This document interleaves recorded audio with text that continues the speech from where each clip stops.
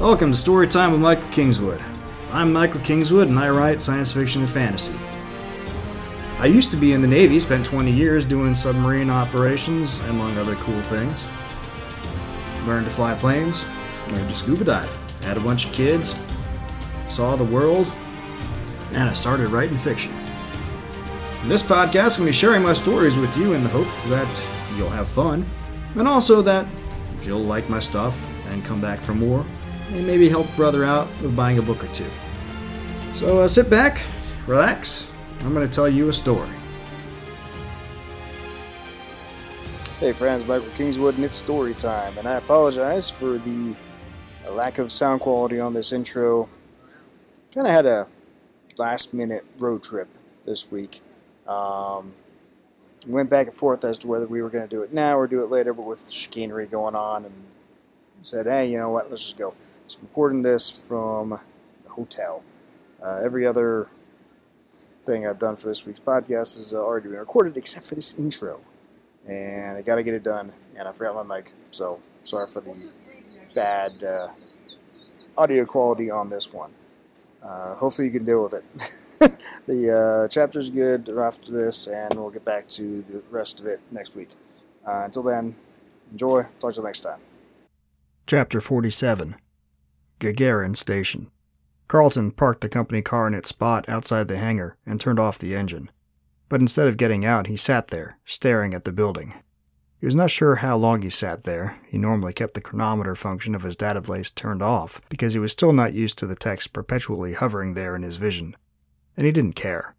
He'd done his best to treat this morning like any other. He got up at the usual time, went for his morning jog, had a hearty breakfast, and drove leisurely back to the airfield, just as he would, and as he always had, during any training flight. But try though he might, the butterflies were now threatening to burst out of his stomach like the alien creature in that ancient screenplay a buddy of his found way back when. This was no ordinary day. No amount of pretending would make it that way either. Up until now it had all been fun and games. Sure, he had pulled a fast one on the company, but all that had really done was net him a few extra hours in the cockpit. Hell, that shell company, it could have been real for all Carlton knew, had even paid for the fake trial students' lessons, so it was not like it had cost Delta any money. Now, though, the shit got real. If he got on that craft and piloted it up to Gagarin with Joe and her friends on board, that was it. Yeah, he had a cover story built into the plan. Joe had made sure of that, but even he could see it was flimsy. The NSA would see right through it. But would they be able to prove it? Carlton snorted at his own thought. The NSA did not need proof, not for something like this. There would be no arrest, no trial. That would blow the whistle on the whole thing. Most likely, he'd just vanish. And maybe Allison and the boys as well.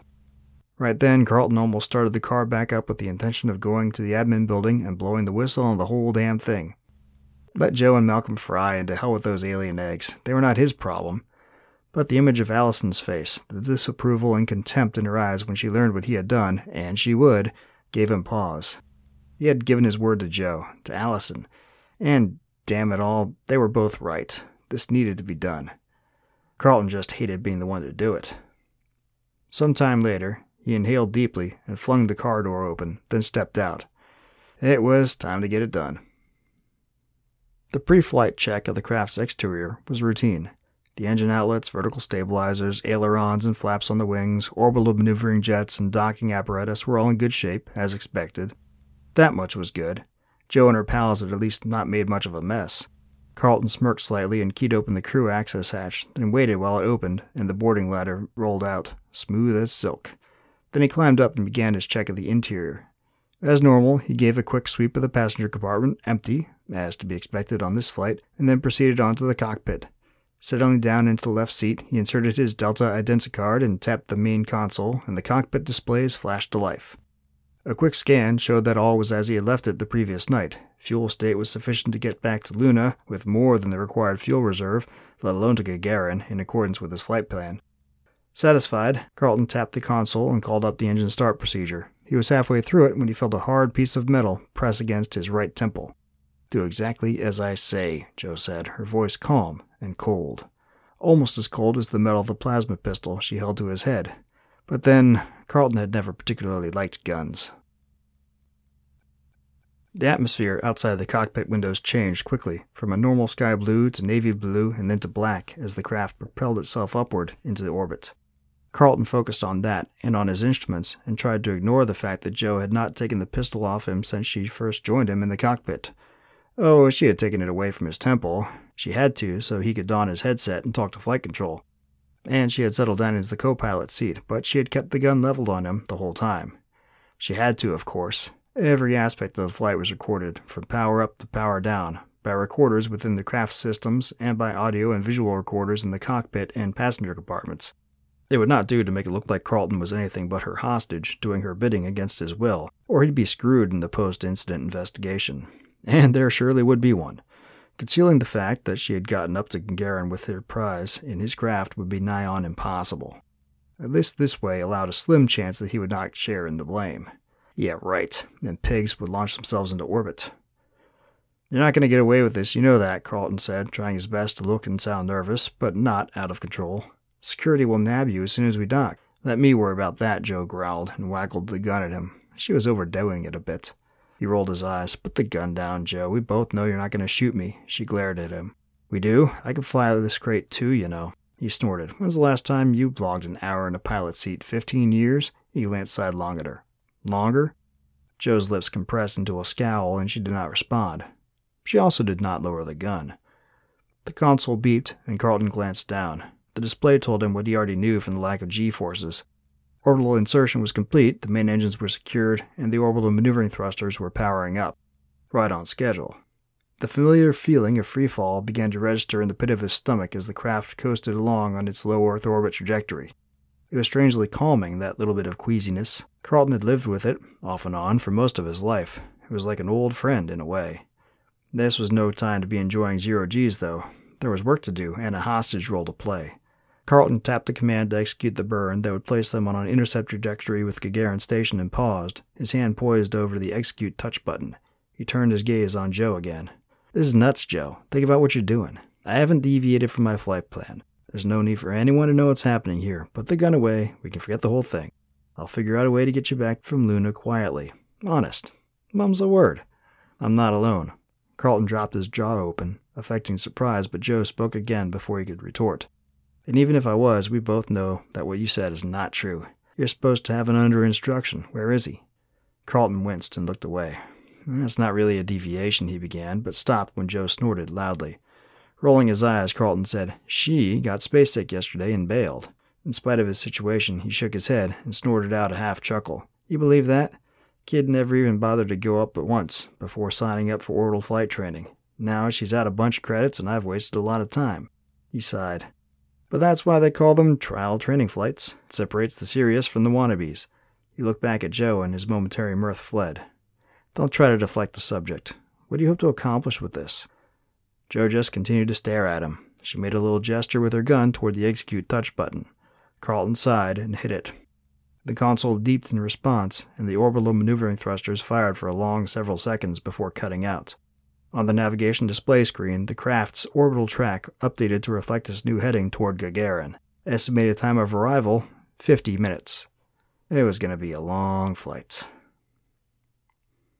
Every time he made an approach to Gagarin, or any of the other geosynchronous space docks, Carlton found himself unable to not stare in awe at the sheer size and complexity of the thing. A Starliner was one thing. Pericles was about 2.5 kilometers long, and she was an older model, smaller than the new Gorshkov class that had started rolling off the lines while he and Allison were on Gliza the last time. But big as Starliners were, the station dwarfed them. Large enough to dock a dozen Starliners at once, with room left over for smaller private transports aplenty, and a special section for military vessels. The station was probably 40 or 50 kilometers long. The thing could easily be mistaken for a small moon, if one was not looking too carefully. A small and oddly shaped moon, though.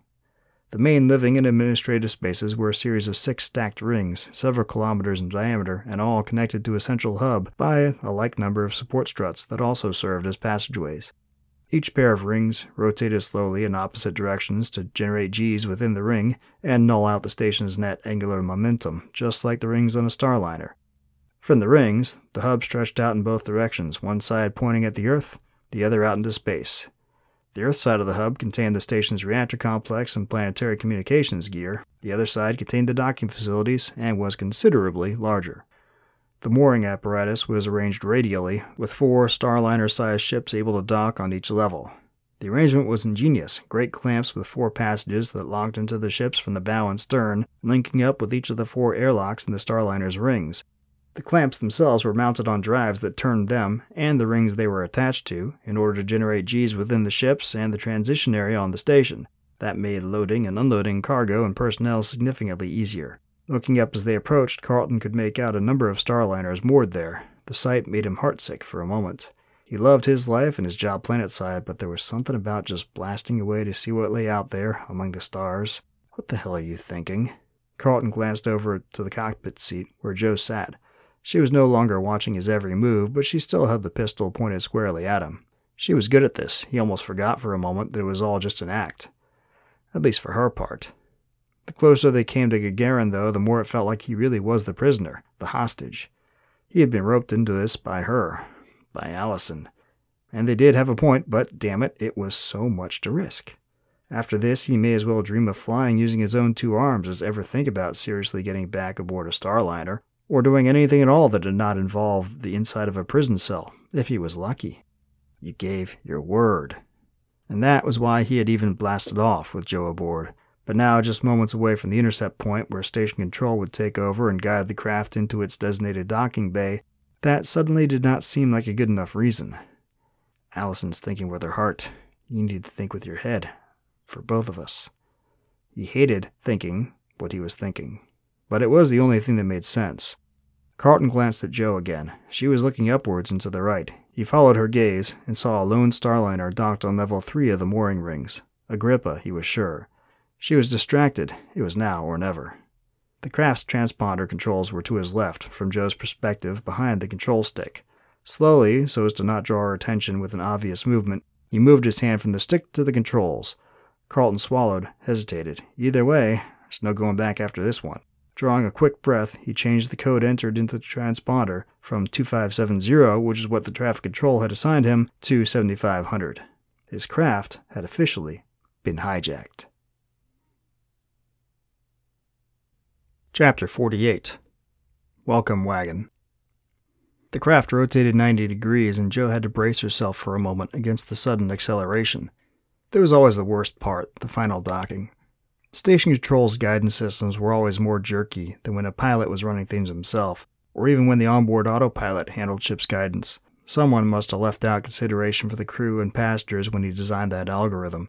No doubt that designer had never been on a small transport craft, or cared about much except getting the code completed ahead of schedule so he could get the bonus stipulated in his contract. Definitely a government operation. Beside her in the cockpit, Carl winced as the thrusters fired to arrest the craft's rotation. Hate this part, he muttered. Jo worked hard to keep an amused grin from her face. Shut up, she said. She still had to be in character, for his safety. Carl shot her a withering glance. He was good at this game.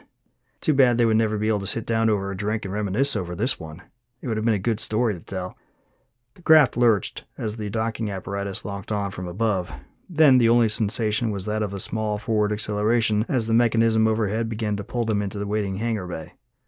Unlike larger ships, which could not be accommodated in a bay, orbital transport craft like Carl's were always docked within one of hundreds of bays in the station's administrative support rings. It made onload and offload easier, with Gs in place and an atmosphere to breathe. It also made for less of a jarring transition for the planet-bound who traveled to and from the surface of the planet below. For the purpose of this trip, their hangar bay assignment was ideal, number 657 on the uppermost ring, closest to the Starliner mooring facilities. The less real estate she and her team had to cross with the incubator, even bundled up so as to look like just another piece of cargo, the less chance they would be waylaid.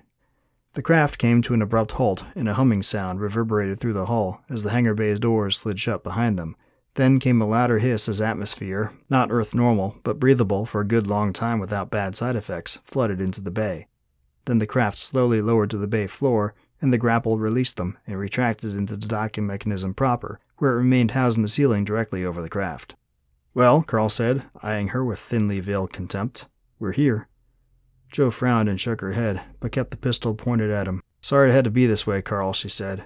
In truth, there was no other way to have it, not without jeopardizing his safety, but she hated having their last interaction play out this way, feigned or no.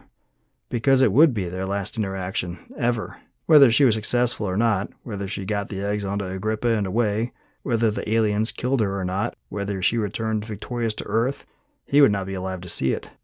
Jo found herself biting back preemptive tears for the loss of such a dear friend. Carlton's only reply was a cynical smirk. Jo waggled the pistol at him. "You first." He complied, getting up from his seat and leading the way back into the small passage between the cockpit and the passenger compartment, where the crew access hatch allowed ingress and egress. Past his shoulder, Thomas, Grant, and Malcolm were on their feet at the front of the passenger compartment, waiting to get moving. Carlton feigned shock at Malcolm's presence. "Malcolm," he gasped, "how? Why?" He looked between Jo and the once dead man and managed to look convincingly dumbfounded. She never knew he was such a good actor. "It's a long story, Carl," Jo said. "Hey, we don't have time for it. Open the hatch, then I must apologize, but we're going to have to tie you up and leave you here." Carl reached out and activated the hatch controls at Jo's command, but froze at the mention of tying him up. He'd been frowning for most of the last hour. Now he was really frowning. Carl shook his head, but before he could say anything, Grant sprang at him from behind. In seconds, the brawny Aussie had Carl pinned to the floor. Less than a minute later, Carl was back on his feet, his hands bound behind him with zip ties. He worked his jaw slowly, his frown now an all-out scowl. "I'm sorry, Jo," he said softly. That took her by surprise. What did he have to be sorry for? A moment later, she found out. Through the open access hatch, the thud of booted feet running carried, followed by a terse shout in a deep baritone. "The craft is surrounded. Release the crew and come out with your hands up." The shouted command was like a smack across the face. Jo had to stop herself from cringing away from the force of it. How? She gave Carl a forceful look, the one she knew from experience would break even the hardest of space dogs from their silence. "What did you do?" Carl met her gaze for a moment, but that was all, before turning his eyes to the floor of the craft. "I tuned the transponder to the hijacking code." "Son of a bitch," Thomas growled through gritted teeth. He looked ready to kill Carl right then and there. His brother looked the same, and Malcolm was not far off.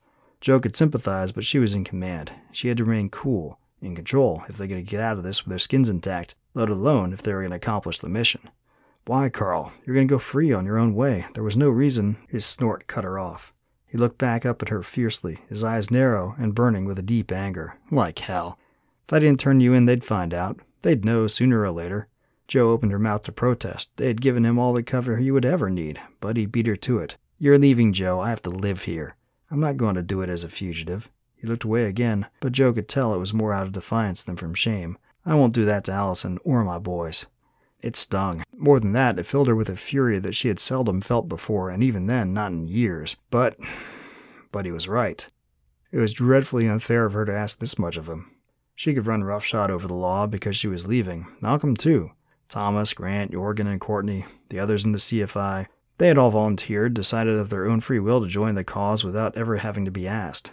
Carl and Allison, though, they were content to live their lives in Boston and neither bother nor be bothered, until she had imposed on them.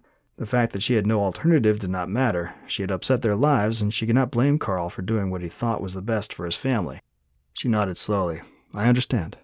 The other members of her team looked at her incredulously, all except Malcolm.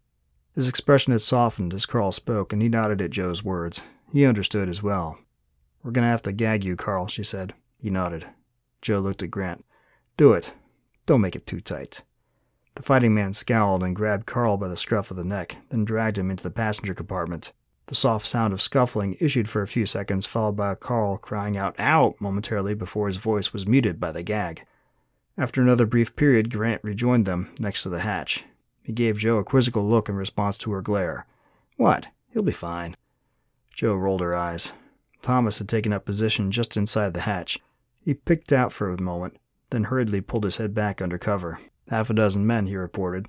"Looks like station security regulars, riot gear, and rifles." Malcolm frowned. The worry in his eyes mirrored Jo's own. "Can you handle them?" Thomas just grinned. Jo would not have believed it if she had not seen it with her own eyes. Grant and Thomas, working as one and moving with a speed and precision that she could not begin to comprehend, took down the assembled security forces with apparent ease. One moment the lawmen were ringing the craft. The next, and almost before the 2 flashbang grenades the brothers threw out had finished going off, they were down, unconscious, with their hands zip-tied behind their backs and the weapons gathered into a tidy pile at the base of the craft's boarding ladder. It was all Joe could do to avoid gaping like a schoolgirl. As it was, she was certain her jaw was going to be bruised from striking her upper chest so hard before she could get herself back under control. "How the hell did you do that?" Malcolm sounded breathless, and as stunned as Joe was. Grant smirked. "Jervis didn't set us along for our good looks. He didn't have a scratch on him, and he was not particularly attractive, at least not to Joe's taste. But right then she could have kissed him, and his uglier brother, too. Instead, she just rolled her eyes, or she would have if she was still not looking from unconscious body to unconscious body in amazement. Thomas broke her out of it. "They'll be sending backup. We need to be out of here in 3 minutes or we're screwed." "Right." Joe shook herself and slung her pack over her shoulder. Then, holstering the plasma pistol she had held on Carl, she darted down the boarding ladder and into the hangar bay. It was not a spectacularly large space, about 20 meters long and 30 wide, long enough to accommodate a basic orbital transport like the one Carl had picked them up in. It was nevertheless as well outfitted as the larger bulk transport carriers. Along both side walls hung fuel hoses, hoses for O2 and water replenishment, and those for sanitary pump-out. At the front of the bay was parked a mechanized loader, alongside firefighting gear. And of course there was the windowed-off control space about 5 meters up the front wall. It was fully manned, of course, and Joe could see a number of pale faces watching them with wide eyes. 3 pale faces, actually. One of them, the supervisor no doubt, was obviously shouting something, but the other 2 just stood there as though struck dumb. And considering what Grant and Thomas had just done, Joe couldn't blame them. Finally, the supervisor shoved one of the other 2 and punched down, probably activating a communications circuit. He began yelling again.